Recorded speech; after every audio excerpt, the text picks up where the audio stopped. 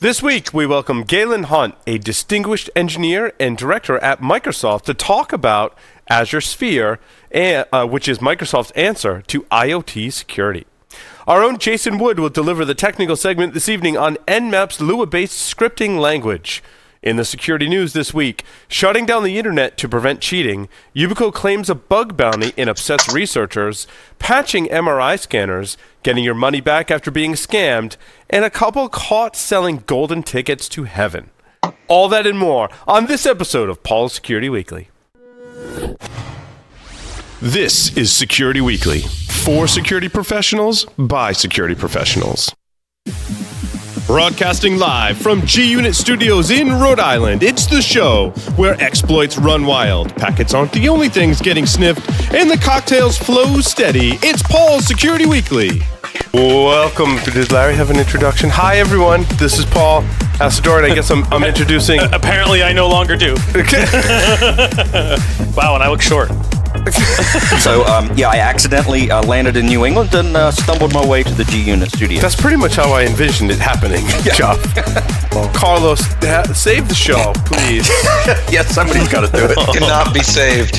Well, it's good to have you back, Carlos. Jeff, welcome. Nice to have you in studio. It's great to be here, Paul. Try to stay awake for the whole episode. Yes. We've been in studio dropping his phone incessantly. Welcome, Jack. What? Where? Oh, hey! I'm in the studio with you guys. That's kind of cool. In 2017, an increasing number of companies reported they did not have effective insider threat detection methods. LogRhythm's UEBA solutions enable you to detect and neutralize user-based threats in real time, while built-in scenario and behavior-based analytics empower you to expose insider threats, compromised accounts, and privilege misuse. Visit LogRhythm.com to learn how their UEBA solutions can help you expand visibility and enhance detection capabilities.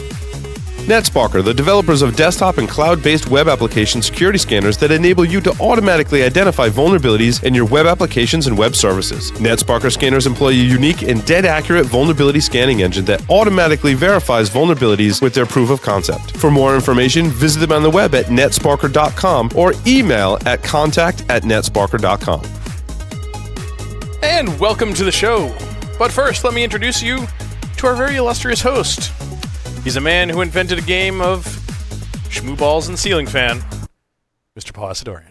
Welcome, everyone, to Paul's Security Weekly. This is episode 565, recorded June 21st, 2018. And we're broadcasting live tonight from G-Unit Studios in Rhode Island. I'd like to No, we're going to do an interview. But first, I'm going to introduce our host this evening. To my left, Mr. Larry Pesce. Welcome, Larry. Yeah, it's been a couple weeks. You're teaching, I know because I was testing a new system they were putting in place. I actually know that you're teaching SANS Security 617 Wireless and Ethical Hacking. I don't remember the title, the new title. Is that the title of the class? Penetration Testing and Ethical Hacking. In September at SANS Las Vegas. It's like September 8th through the 15th. I don't know. 16th. I got to get through August first. Yeah. But Larry will be there teaching that. Yep. We're implementing a new system where I'll have this in front of me automatically. Nice. But because our first test case. All of those are published via RSS. Yeah. So we're working on it. On the lines via Skype, Mr. Joff Thayer is here with us. Joff, welcome. G'day, Larry and Paul. I'm a happy individual this afternoon because, I achieved my domain admin at 4:30 this afternoon on my current pen tests, and so... Wait, yay! When did you start that pen test, Joff? At 4:25. Nah, I'm just kidding. You started at 9 a.m., didn't you? No, actually, it's been going since about Tuesday. Whoa. Oh, dude, what's wrong? Are you feeling okay? That's a really long time. Are people just getting better? I don't know. We'll talk about that later. Yeah, we should talk about that. People are getting better. This is a company that was very well defended, but I still won. So, yeah. Mr. Jason Wood is here with us on the lines via Skype. Jason gets domain admin in less than a day. So there you go. Well, I mean, when you hang out at the spa, I mean, you're very relaxed. Yeah, no pressure. That's right. Welcome to the show, Jason. Thank you. Good to be here. Excuse me. Quick announcement. Come see us at Black Hat and DEF CON August 8th through the 12th. We'll have a pool cabana where you can watch us do some recording and grab some swag. Is that what we're calling it? Recording? Recording, partying, recording, swimming in the pool. It's all recording. We're going to record all of some of that. Which hotel? Both. It'll be Mandalay Bay and Caesars in each respective pool areas. For each respective conference. For each respective conference for Black Hat and DEF CON, we'll be in the pool area. Very nice. Yes, it's very nice. We had permission to film in the pool area. We had to call each hotel explicitly because it was, outside of the conference area. So Black Hat and DEF CON were like, yeah, you need to talk to the hotel and get permission first. Otherwise, you're not going to be able to record and we have nothing to do with it. So we did actually get permission. Albeit verbal, so it'll be interesting what happens when we come down there. Because I think each one does have a topless pool, which is one thing we were worried about. Like, we're going to have cameras. Is that okay? We're going to stay in our cabana, but, So I'll make sure to bring bikini. Please, Lord, no. Please. Good Lord. Oh, man. No, I'm not going to be there. I'd love to be there, but just show me the videos. That's all I ask. We'll do that, Jeff. This is a very much anticipated interview, and I am very excited to bring on Galen Hunt to the show. He's part of the launch team for Microsoft Research New Experiences and Technologies organization. He founded and led the team building Azure Sphere, which was announced at RSA conference in 2018. In addition to building Azure Sphere, he manages the operating systems technology group. Previously, he led operating systems and distributed systems group as a principal researcher. Galen, welcome to the show. Well, thank you. Glad to be here. It's nice to have you. I want to also thank Microsoft and the public relations teams at Microsoft, specifically Chelsea in this case. I've been commenting to folks what it's like to work with large organizations in that capacity, and Microsoft has been awesome. So we're excited to have you on, and thankful that it's a joy to work with Microsoft. And there are other organizations that have not been as nice. Not as nice. Nowhere near as nice. So, and with that, we get a fantastic individual. Extremely, extremely smart and experienced. We're very happy to have Galen on the show. Galen, someone's oversold me. No, I've chatted with you in preparation for this interview and come to that conclusion all on my own. So, Galen, talk about how you got your start. I mean, you don't necessarily work in security, although your most recent project has security components to it. But how did you get your start in technology and operating systems? Oh, my goodness. Oh, well, so I started programming when I was about 12. Mm-hmm. Discovered an Apple II. It was fantastic. Was able to write code. Really got into operating systems more in college and then in graduate school. So my graduate school studies were all around operating systems. And then I came to Microsoft and have been here 21 years. So pretty much you've worked at Microsoft almost your entire career. Yeah, most of it. Yeah, all of my postgraduate career, yeah. That's amazing, especially in today's world where a lot of people don't stay at the same company for 21 years. Well, I tell people it either means I've got true grit or a complete lack of imagination. I'd vote for the first. So I want to talk a little bit about the problems in IoT today, in the operating system and hardware implementations. And not necessarily security specific, but what are some of the problems when you were asked to look at this space? What were some of the problems that you were identifying in the space and challenges you had to overcome? Well, let me actually kind of pull you sideways a little bit and tell you how I got started on this project. Sure. So I had somebody come into my office about 4 years ago and showed me the schematics for a chip that hadn't yet taped out but was under development.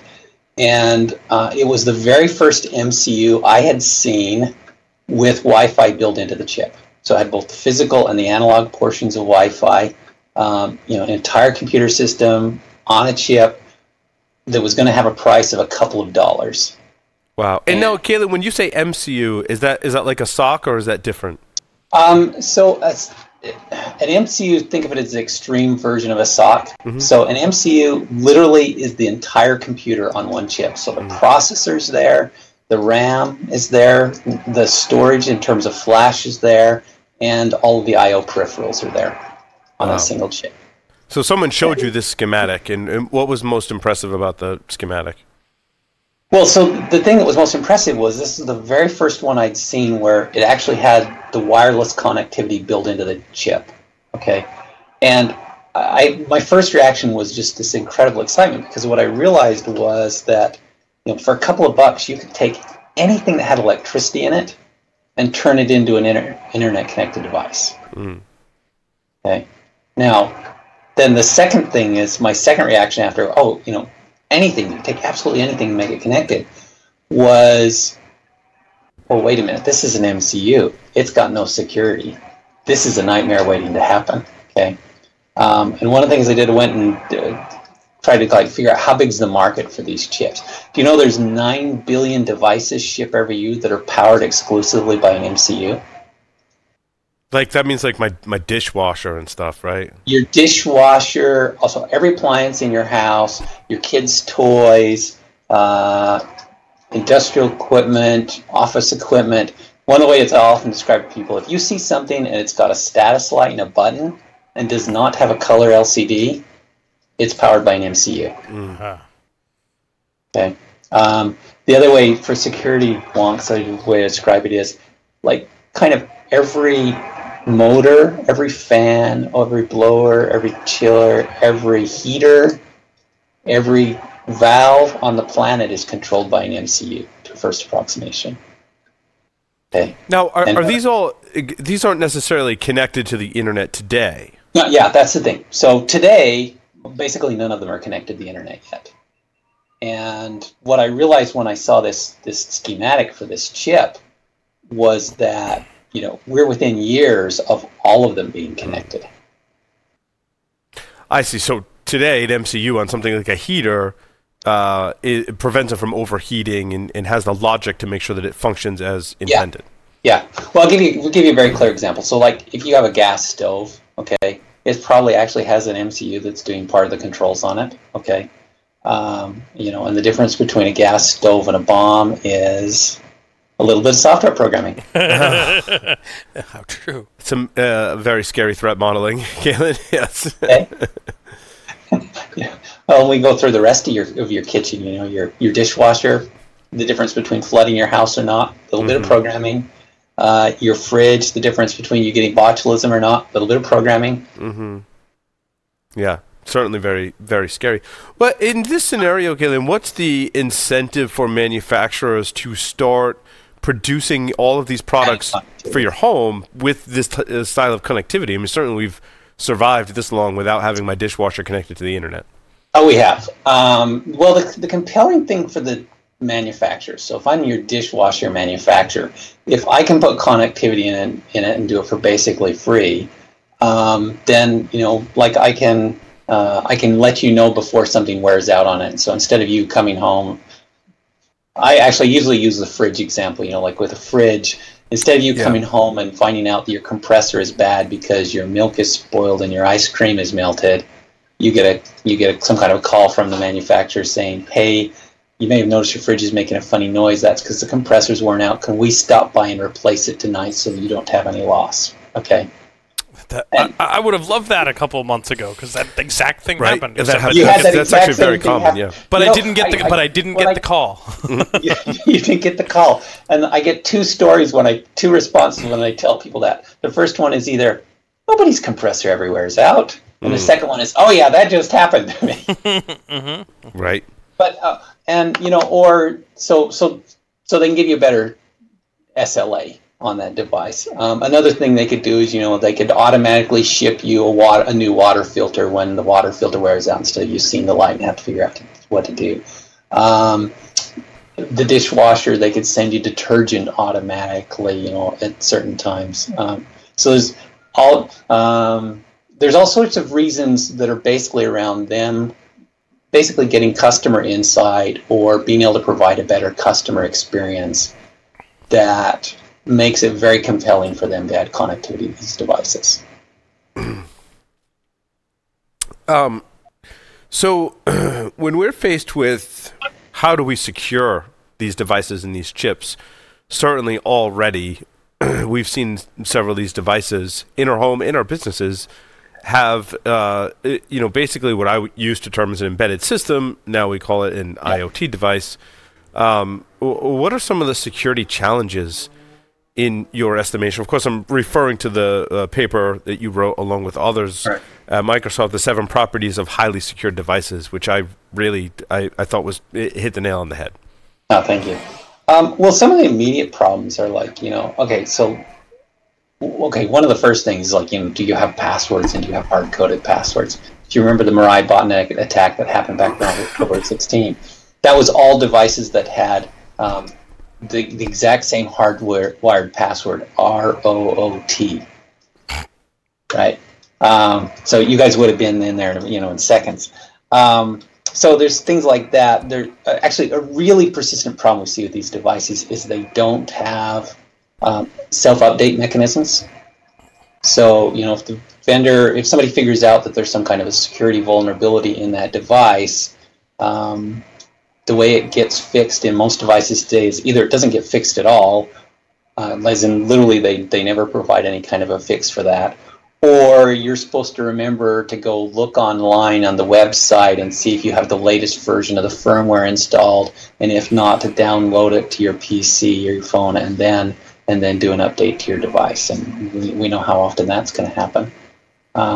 So there's challenges there. In the devices themselves, in the chips themselves, the fundamental, what makes security really, really hard on these MCU devices is they're very, very constrained. So they don't have very much RAM, they don't have very much flash, and in most of them, in fact nearly all of them, they don't also have any internal software protection boundaries.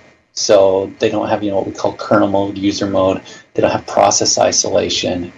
And what the effect of all that is that if a hacker can find, so let's say you did fix the password problem, maybe a few other things, but if a hacker can find one buffer overrun on that device or one misconfiguration on that device, they can get in and get execution in there, and they own the entire device, including the flash, including all the I/O peripherals, everything, and they can reflash themselves and be in that device permanently now. Mm-hmm. Yeah, the other issues that we've been talking about for years, Galen, are the backdoor, the authentication problem. How do administrators authenticate or users authenticate to that device?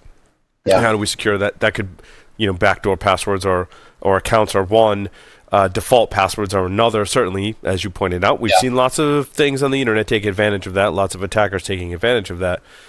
The thing that scares me the most is, as you described, once an attacker has access, they have access to everything, which means in the case of an IoT device, I can swap out every piece of software on the device, the bootloader, the kernel, the operating system, userland, all of it, everything, and put that under my control while giving the user still access to the device as it functions as normal. And so, there's no antivirus software that we can put. So, how do we anti-rootkit prevention? Yeah. So, how do we tackle that particular problem? Okay. You mean assuming that we've got devices like that, what do we do about it? We should be monitoring our network, right? Yeah. Yeah. No, I agree. The only way to do that is to monitor the network. The real answer. So the answer I want everybody to say is, we should build those devices with Azure Sphere. Yeah, right. Because there has to be. Now, I mean, sometimes there are checks against the firmware to say, hey, the firmware you're putting on my device is not so good. But the deeper of the access you have on the device, the more you could potentially circumvent that. Yeah. Unless something's built into the hardware, such as in a trusted computing model that says, no, you're not authorized to have, this firmware is not authorized to be on this device. That's one of the things that I really loved about Azure Sphere, is it addresses that problem specifically. Oh yeah, we start right there because you contrast it with existing MCUs. There's no hardware protection whatsoever. Okay? So the root of the solution that we build in Azure Sphere is this thing we call the Pluton security subsystem. And it basically is a hardware-rooted trust to the device. It controls the power or the boot sequence. Obviously does secure boot, but also does attestation. So it measures all the contents and signs the hashes of what you load, the device was booted with a private key that is private to the device itself, so that even software can't be able to spoof that. So that you can ask the device to give you a nonce, or you give it a nonce, and you can ask it to produce a certificate of what was actually installed on that software remotely. So you ask that device, basically, did you prove to me that you were booted with the right software? And now, what's interesting is some of the other problems we've seen with IoT devices is the same key is used across all those devices. And I think they do that because they don't have a facility, and it's a lot of work and time and effort and money to build that facility. Yeah, well, and it's pretty expensive to build a facility that's got the right HSMs and the key provisioning modules, right, and those pieces. And one of the ways we address this in Azure Sphere is in Pluton. It actually it generates its own key. So the way I kind of describe it is, you have a wafer of dies, and the wafer comes out of the silicon factory, or off the silicon production line, and then you cut the wafer into dies, and you put the dies into a package, and then you put the package into a test harness that validates that all the pieces are there and actually function correctly. And every Azure Sphere chip, the last thing that does in that test harness is the Pluton subsystem generates that device, that chip's individual private key. It's got a true random number generator, and it also has mitigation. It checks to make sure that there's enough entropy that, for example, you haven't put the entire silicon factory in a freezer or heated up so that you're pushing the entropy, that you're actually getting true numbers, or that you're doing electrical magnetic attacks. But anyway, it generates its own key, private key, and then it gives the corresponding public key out to the test harness, which gives it to our security service, so that we kind of, and that's also when we give it the device the public key of our security service, and so that chip now, we have a trusted relationship with it, that we can mutually authenticate with it before that chip ever gets put in your dishwasher, for example. And we realized we had to do that because it was just too expensive. It's too expensive to set up the factories, particularly the device factories, to blow in keys.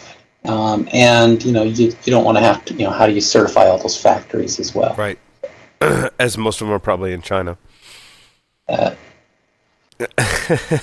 in places. Yes. Yeah, places beyond your control. They're in places beyond our control that sometimes ethics may be questionable. Yeah. So now you chose Linux for this particular platform, which a lot of us found interesting because you work for Microsoft and they have an operating system that you've worked on for a really long time. And Microsoft has worked on for a really long time even before you. But you chose Linux. What went into that decision? What was the reaction from some of your peers? All right. Well, this is a really good question. Okay, so one of the things I want to make sure I'm really crisp on, we don't call it a Linux operating system. What we say is we have a custom Linux kernel. Mm-hmm. And the implication of that is it's not a full Linux distro. We have a Linux kernel, and then we have code that we put around that, both beneath it and above it. Mm-hmm. But we to the question of why did we choose to use a Linux kernel? Because it doesn't seem obviously 5 years ago nobody would have guessed we would have done this. Okay? Right. And the answer is because it is open source. Okay. Now the reason behind that, if you think about Windows, our other operating system, primary operating system, the silicon ecosystem for that platform, we only have like 2 to 3 chip vendors that produce the processors that operating system runs on. Okay, so we can have a very tight relationship with them, and we can do most of the work to support those individual chips. But in the MCU space, there are like literally dozens and dozens of MCU manufacturers, and it's because these MCUs go in lots of different verticals. There's MCUs that go into, oil drill bits that go into oil drills, and there's MCUs that go in toys that go in all sorts of different places. And all these verticals, there's different companies that address these different verticals. And so, in order to produce an operating system that could run on, dozens and maybe hundreds of different MCUs, different silicon, we had to enable those MCU manufacturers to bring the operating system up on their silicon by themselves. And so by having the kernel be open source, the part that the silicon manufacturers have to interact with, they can go self-enable very, very quickly. Okay. The other reason we chose to use Linux is, because it is a high-level operating system. It's got security protections and processes and other things built into it instead of trying to tack it on. And so unlike in RTOS, which is what everybody else uses in the MCU space, we actually chose to use an operating system that was constructed with the idea that you needed to worry about security. Let's see. Now, the other question you ask is how did we get here? How was it perceived at Microsoft? Something like that. Yeah. Well, I will I'll answer it this way. There was a crucial conversation that happened about 3 years ago, where I was presenting the idea that ultimately became Azure Sphere, and early on in the product with Microsoft's senior leadership team, and I was explaining what we needed to do and that we needed a high-level operating system and everything else, and that we were going to have a real hard time getting. We actually had a proof of concept. We proved that we could get the Windows kernel to run on this thing, but it was going to be hard from the business model perspective, not having open source, for example. And Satya Nadella looked at me and said, "Galen, wouldn't it be faster if you just used Linux?" And I mind said, blown. Okay. It's interesting when you comment on this as little or as much as you want, Galen, and this is a pro Microsoft question and comment, certainly. when Microsoft purchased GitHub, there was people who had said, "Oh, I don't trust Microsoft because," and we're like, "Okay, but yeah, what's the because?" And they're like, "Oh, well, they don't like open source." And I'm like, have you paid attention to the news? Have you looked at what Microsoft has done in the past 5 years with open source and supporting Microsoft? There's options to make it run in Windows 10, Azure Sphere, host Linux. In fact, it's statistic I read was 48% Linux on Azure platform, I should say. Yeah. And I'm like, I think it's a whole new company, and I think they've really been very supportive of the open source community. And so I will add to that all of that because I'm just going to move to GitLab, which is hosted at Azure. Yeah. right.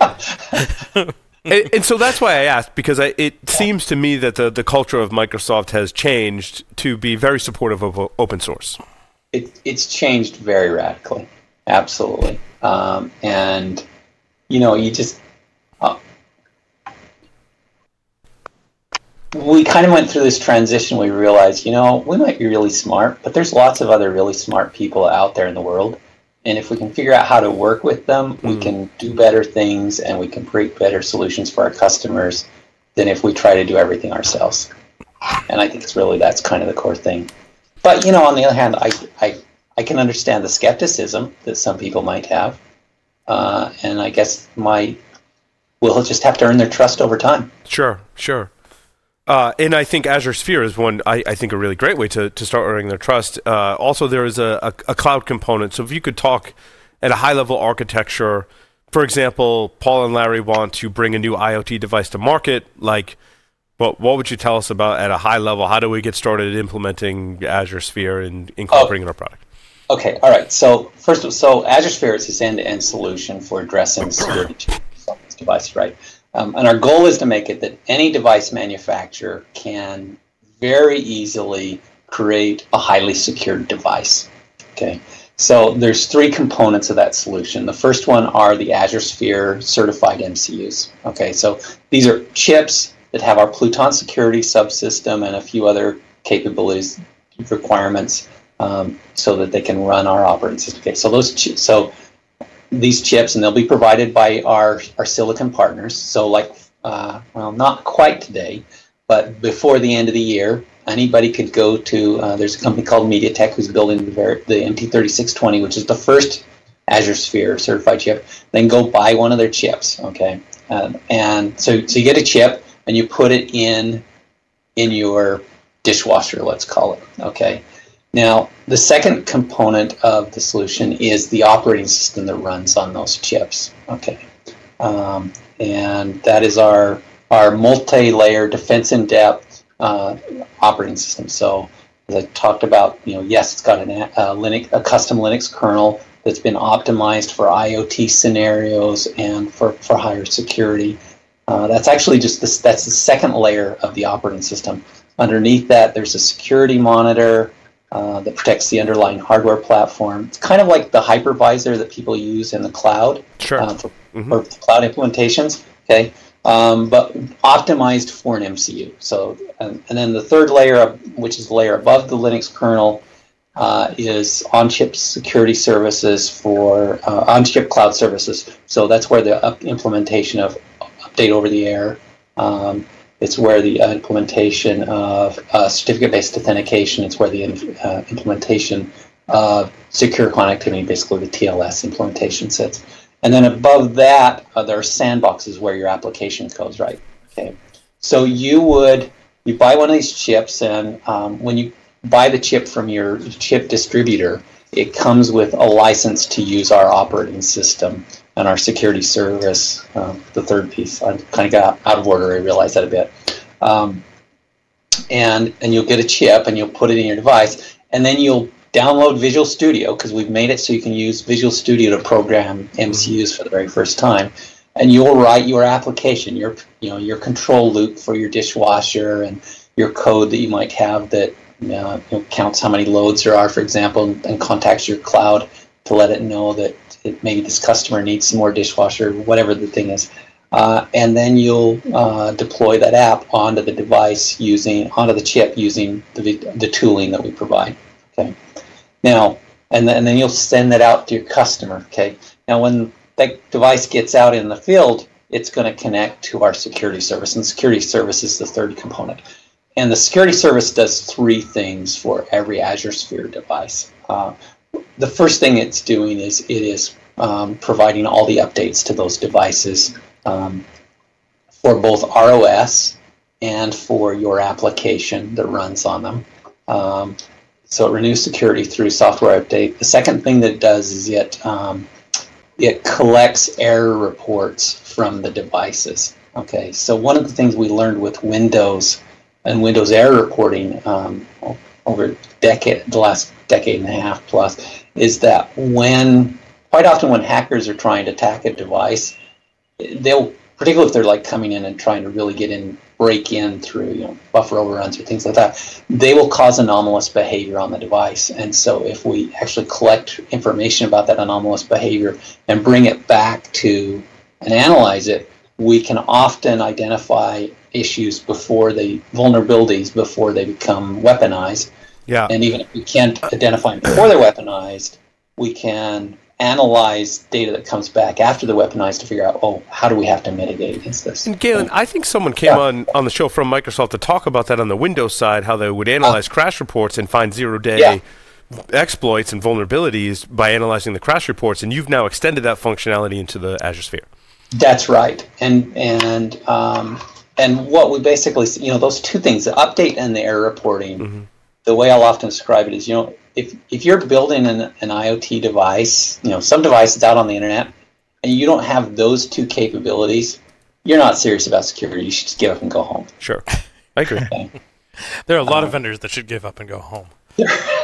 Probably, right. Because you've got to have a way to update, and you've got to have a way to get feedback. Anyway, the third thing that the security service provides is certificate-based authentication. So we do away with passwords. We do use certificates for all the authentication.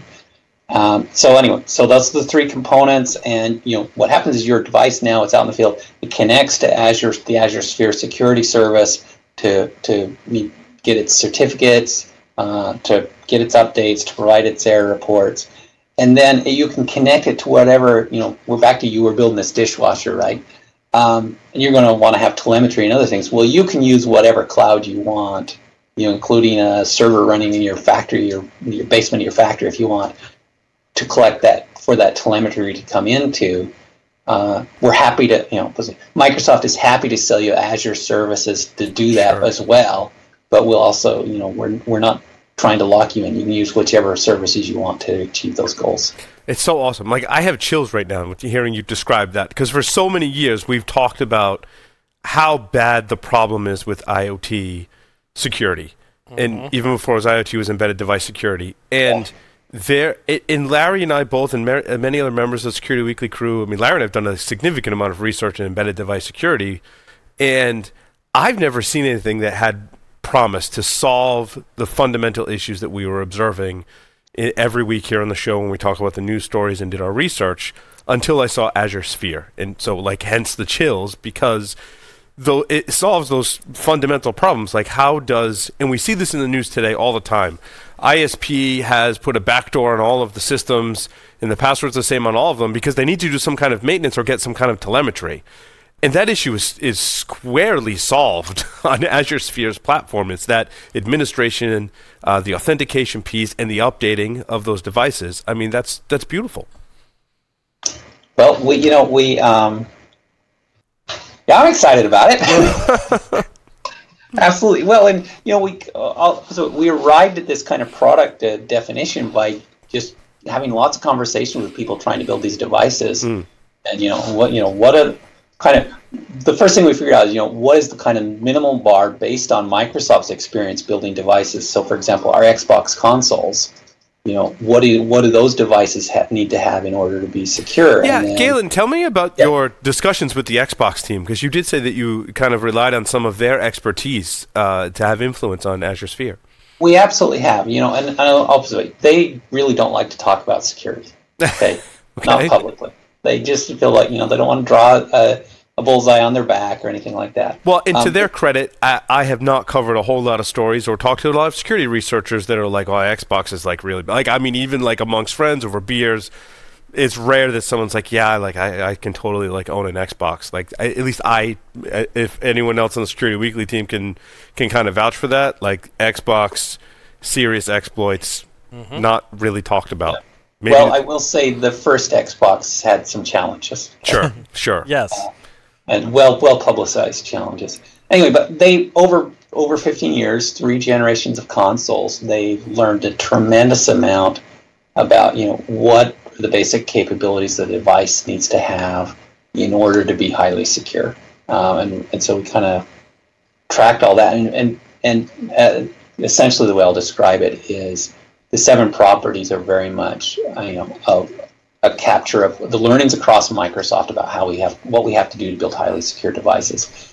And in fact, we took a lot of those learnings from Xbox when we created the Pluton security subsystem, that hardware root of trust, because the Xbox team's been building custom silicon for years, and we learned from that to go build that hardware root of trust.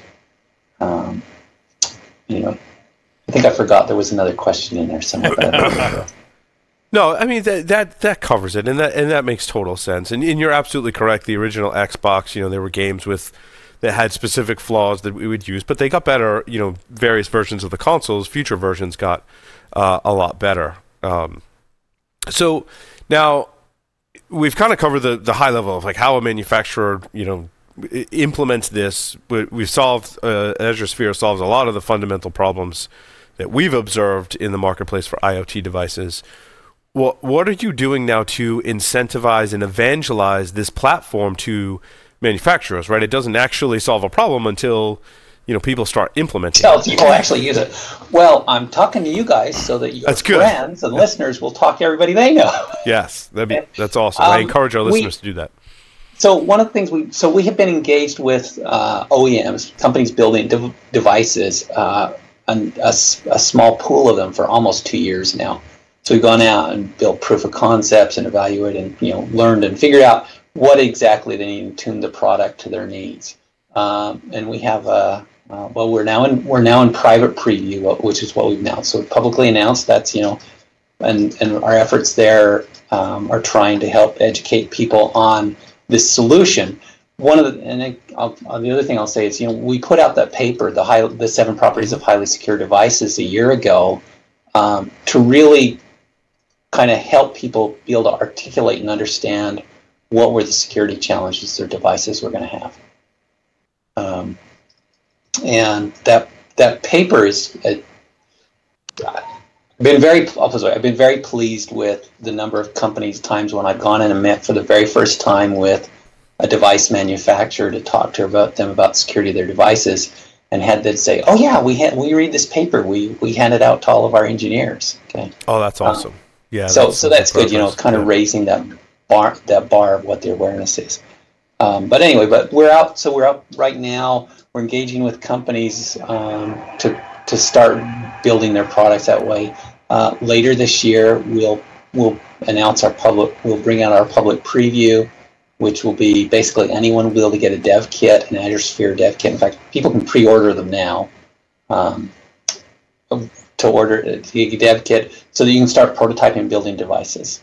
Now, the other thing, so I mentioned that we have some silicon partners. Well, we really, really want the world to be more secure. In fact, sometimes I'll describe it as there's Microsoft's reason for doing Azure Sphere, and then there's Galen's reason for doing Azure Sphere. And Microsoft's reason at the end of the day, we're not a nonprofit, right? Right. So we're hoping that there will be lots of secured devices, and because they're highly secure and trustworthy, that people will feel confident buying and deploying many, many, many devices, and that some percentage of those devices will connect to other Azure services and use Azure services, and we'll monetize that. So that's ultimately what Microsoft's after.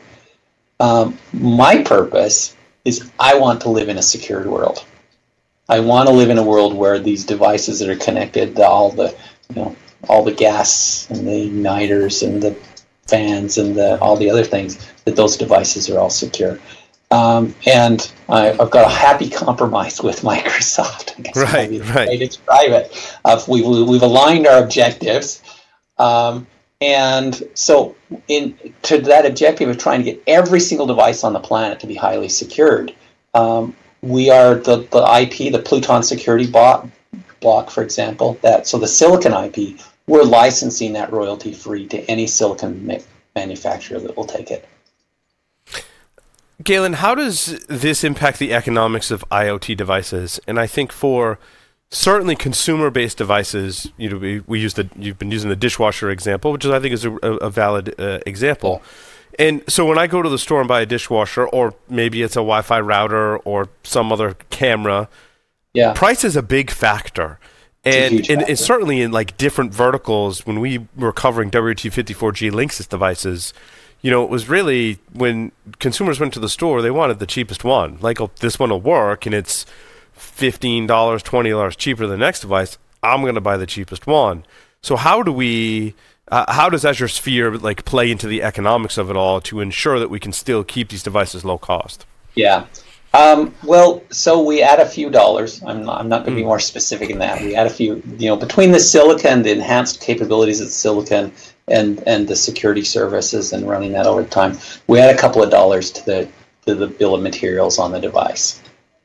We think that obviously, if you analyze the total cost of ownership to a device manufacturer, and they start factoring in what, if they choose not to use Azure Sphere, what the security will cost, like restoring people's devices or paying for lawsuits, whatever else, you start figuring just the cost.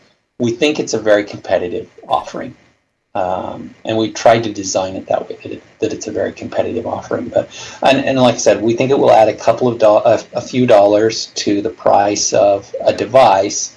But in return, what the manufacturer gets is this confidence that they're able to build a trustworthy device, and that they can turn on new business models and new features that they would never be able to give customers otherwise. It's interesting, and I wonder what the different manufacturers' philosophy is on it. But one school of thought is if I implement Azure Sphere, and Larry buys my dishwasher, that since I'm constantly updating it and giving him good telemetry and telling Larry when parts might fail, that Larry will have that device for a much longer time.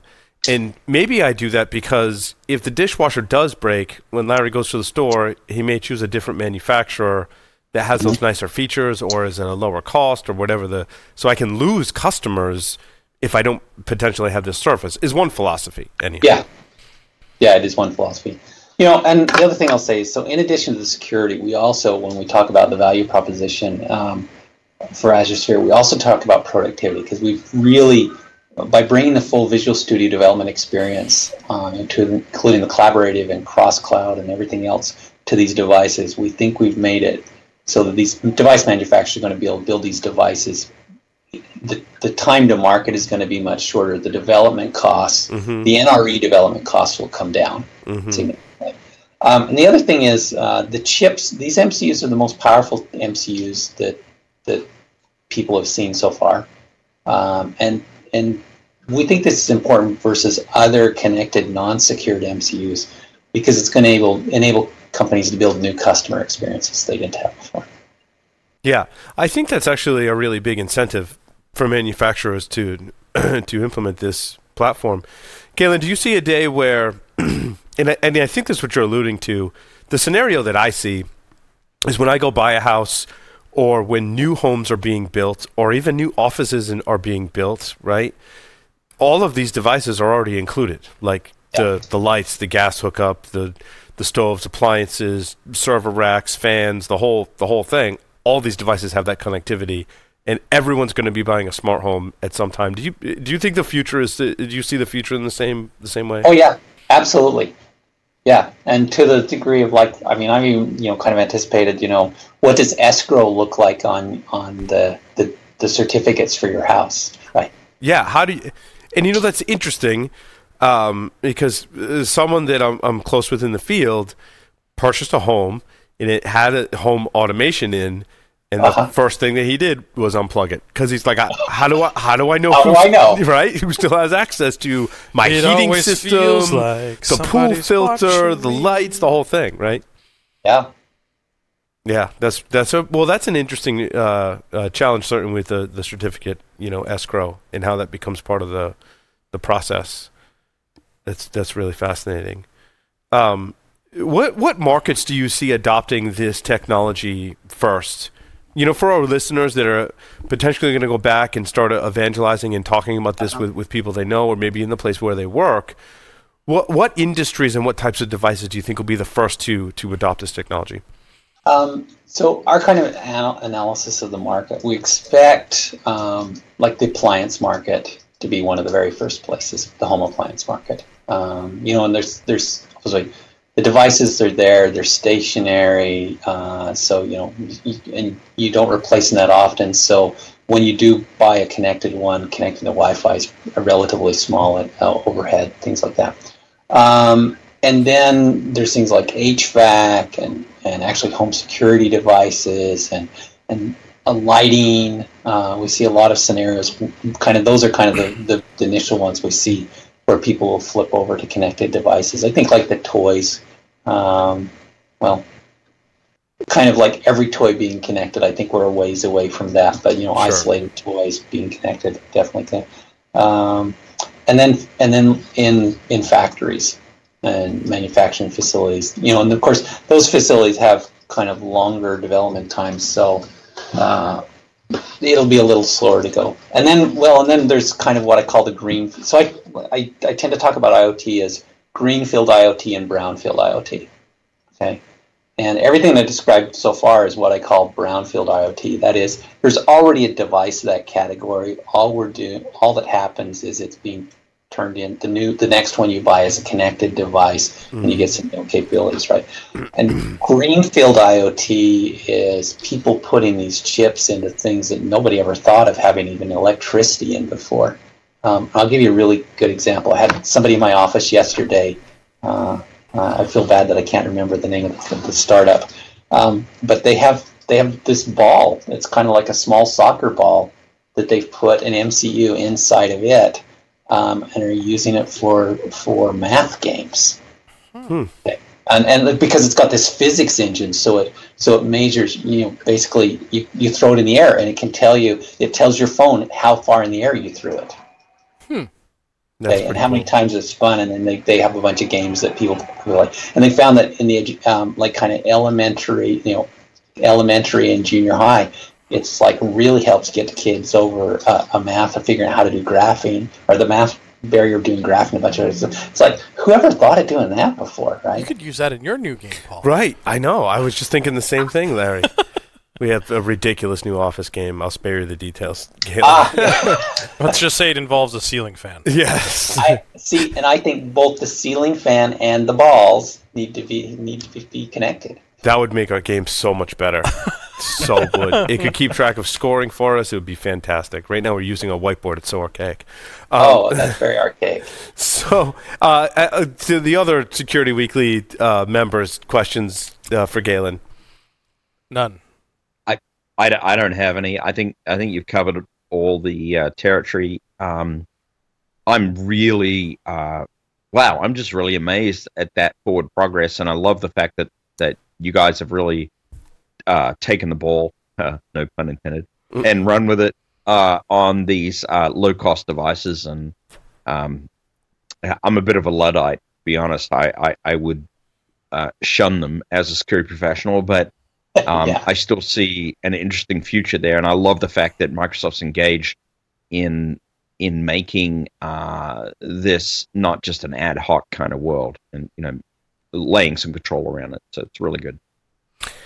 Galen, we just have 5 questions for you that are silly questions that we ask every single guest the first time they come on our show. So you're ready to play 5 questions with Security Weekly? Okay. The first question is 3 words to describe yourself. Bald, nearly bald, focused, and hardworking. If you were a serial killer, what would be your weapon of choice? Well, IoT devices. If you wrote a book about yourself, what would the title be? Oh, I already know this one. The Tenacity Lattice. Very nice. In the popular game of Ask Grabby Grabby, do you prefer to go first or second? I have no idea. Not play it, probably. It's popular in Europe. First. Choose 2 celebrities to be your parents. Alive, dead, fictional, or otherwise?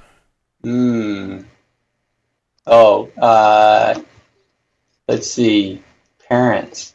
Cary Grant and gosh, who? The mom is always the tough one.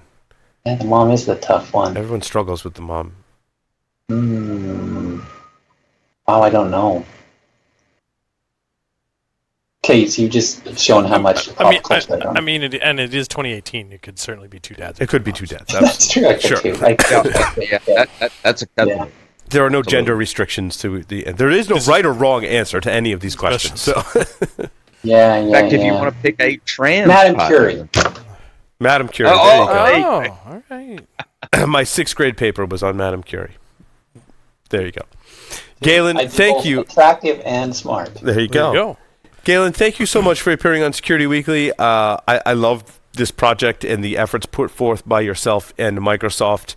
If you were hearing us talk about the 7 properties of highly secure devices, there is a link in the show notes to that PDF. There's no registration. You can download the paper. You can go to wiki.securityweekly.com. This is episode 565. And the link is in there. You can also Google search for it. It actually comes up on the first result. The 7 properties of highly secure devices. I encourage our listeners to read that. I thought it was a fantastic paper. Galen, thank you so much for appearing on Paul Security Weekly. Oh, thank you so much for inviting me. Thank you. With that, we will take a short break, come back. Jason Wood's going to do our technical segment on Nmap scripting using Lua and the NSE. Stay tuned.